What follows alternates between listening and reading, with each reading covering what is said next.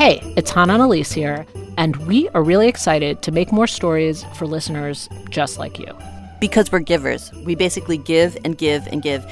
And through the selfless act of giving, boom, we basically change your life. And in the spirit of giving, we're proud to give you, the listener, the ability to give back. So this holiday season, give some of that giving in the form of cold, hard cash. Just visit donate.npr.org/invis, INVIS, before the year ends. Because when you give to your NPR station, you're giving to yourself. And that's self-love. We are literally giving you self-love when you donate at donate.npr.org/invis. So, you're welcome. But seriously, thank you. We really appreciate your support. This is Invisibilia, here with a bonus. I'm Elise Spiegel. And I'm Hannah Rosen. We all have childhood memories that we turn over in our minds. They're ones we love, ones we loathe, but can't seem to outrun. Either way, these memories stay with us and shape us. This next piece by writer Lena Sansgiri starts with one of those. That's my dad, Sunil. When I was a kid, he got up every day at 4:30 a.m. to do a Hindu prayer ritual called puja. He'd light candles, recite Sanskrit verses, and place a dot of sacred sandalwood paste on my forehead, my sister's, and my mom's while we slept. Then he'd leave for his corporate job. And when I woke up a half hour later, I'd look in the mirror with the split consciences of an immigrant kid. I felt guilty for wanting to wash off that sacred mark, but I also wanted to fit in at school, so I'd rinse the orange paste away. Sunil always, ever since I've known him, has this thing that everybody should be doing puja every day. And that's my mom, Jyoti. When I was growing up in New Orleans, my parents and their close friends were always worried that my generation would lose our Hindu traditions. So my dad became a sort of Sunday school teacher for 5 Indian families. And every Monday night at 7 p.m. on the dot, we would get together for prayers and potluck. He decided to translate the difficult Sanskrit text into rhyming English. It was really hard work for him because, as he puts it, remember in those days, you couldn't conveniently pick up a Google handbook and figure out what and figure out what these terms were. I've never come across a Google handbook either. My dad, in a nutshell, takes himself so seriously, but I can always make him laugh. As a little kid, I loved reciting the translated prayers. It was a fun rhyming game, 2 lines at a time, not unlike reading the pages of Dick and Jane books projected on the screen in school. For example, these lines, Sarvam Jayidam Toto Jayate, Sarvam Jayidam Totastishtati. In my dad's translation, all of the world is born out of thee, thy protection causes us upright to be. By my teenage years, it became more complicated. I understood the prayers, but they felt so long, and I mainly prayed for my acne to go away or to win an upcoming debate tournament. Eventually, I was able to recite the Atharvashirsha, a prayer to Lord Ganesha, the remover of obstacles, with my eyes closed. Raktam lambotaram shurpakarnakam raktavasanam, raktagannanuliptangam raktapushpe supujatam, bhaktanu kampanam devam jagad, and so on. And then by my 20s, the prayer was just like a reflex. I would say it some nights before bed and when I was home with my family. It would roll off my tongue without thinking. 5 years ago, I was 28, living a version of my childhood dream life. I had a New York City apartment, a job at Vogue magazine, and a boyfriend I expected to marry. And then, on July 12, 2013, I was out running errands in my neighborhood. I started to feel odd. I don't remember much of what happened next. When I woke up in the hospital, I learned I'd collapsed on the sidewalk.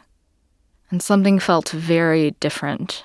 It was like my tongue weighed 1,000 pounds. The nurse standing over my bed asked if I could hear her. I understood what she was saying, but I could only grunt. I had lost my ability to speak. She ran to get a doctor.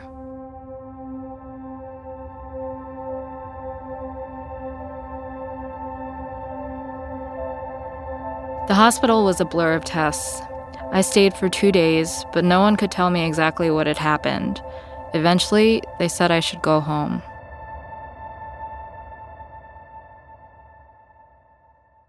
It was so jarring entering my apartment for the first time.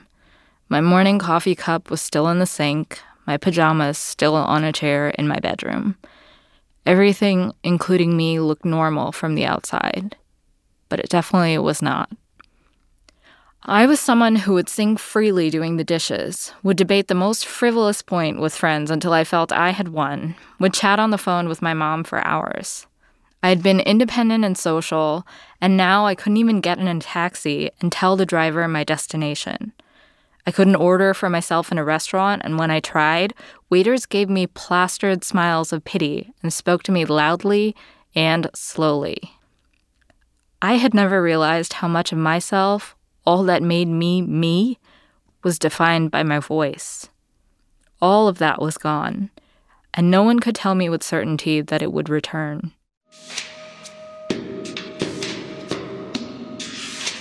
A few days after I left the hospital, I started going to speech therapy. My doctors advised me to record my speech so I could track my progress. Here's an early recording, and I'm trying to say the word July.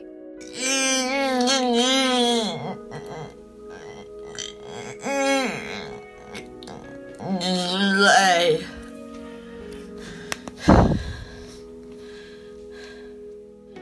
It was excruciating to struggle that way over simple English words.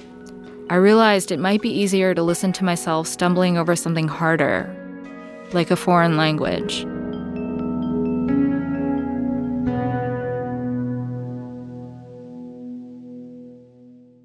After the break, Lena's story continues.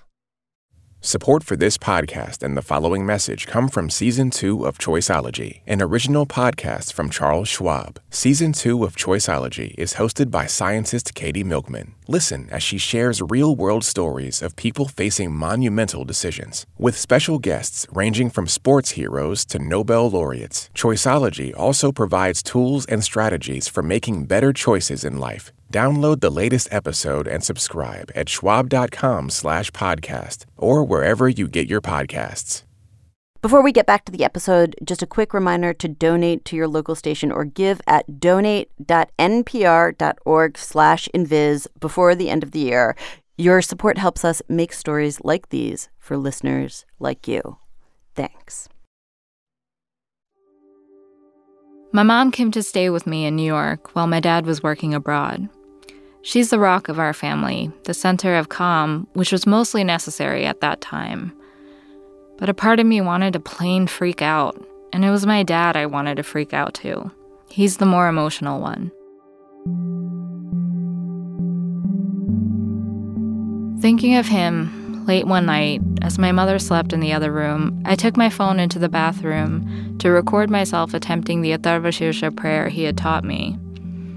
Here's the best I could do about a month after I left the hospital.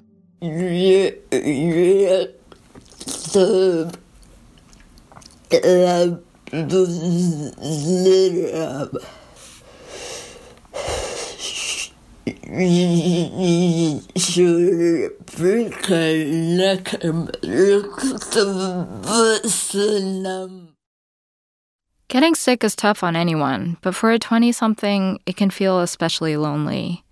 I didn't just lose my speech. My boyfriend, that same one I expected to marry, split almost immediately. Boy, did I dodge a bullet there, but it ripped me apart at the time. Many of my closest friends dropped out of my life, and I get it. They were in their 20s, buried in building careers and relationships. I might have done the same, though I'd like to think I would have tried. The one thing I could hold on to was practicing the Sanskrit verses on my own at night. Here I am again a few months later, just before Christmas. Om Ganapati Namah. Om Ganapati Namah.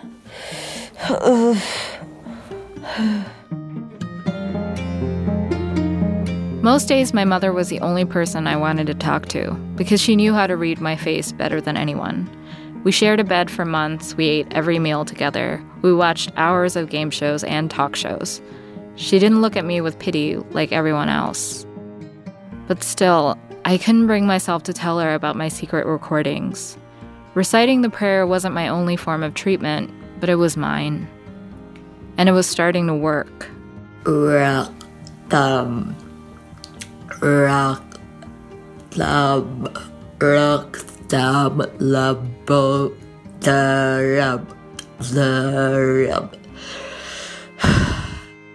For years, I never shared these recordings with anyone.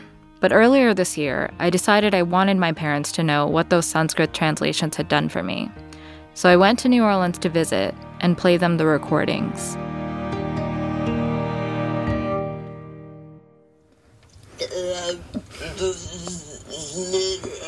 Oh my God. Oh my goodness. That is pretty intense and that is pretty disturbing to me.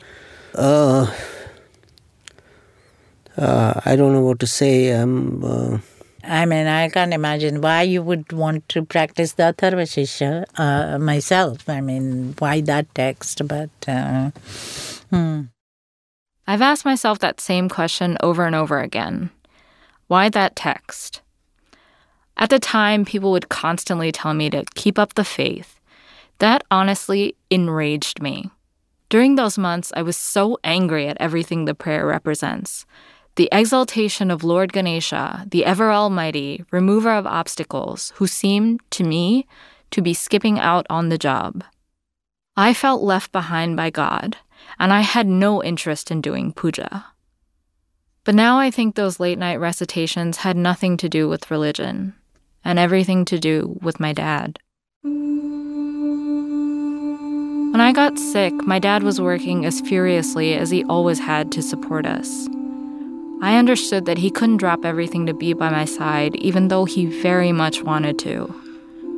I know there were so many things he wanted to say to me then and couldn't, and so many things I wish I had said to him then, but didn't. Turning to the text was a way of opening up a channel to my dad. It was like he was putting the sandalwood paste between my eyes again as I slept.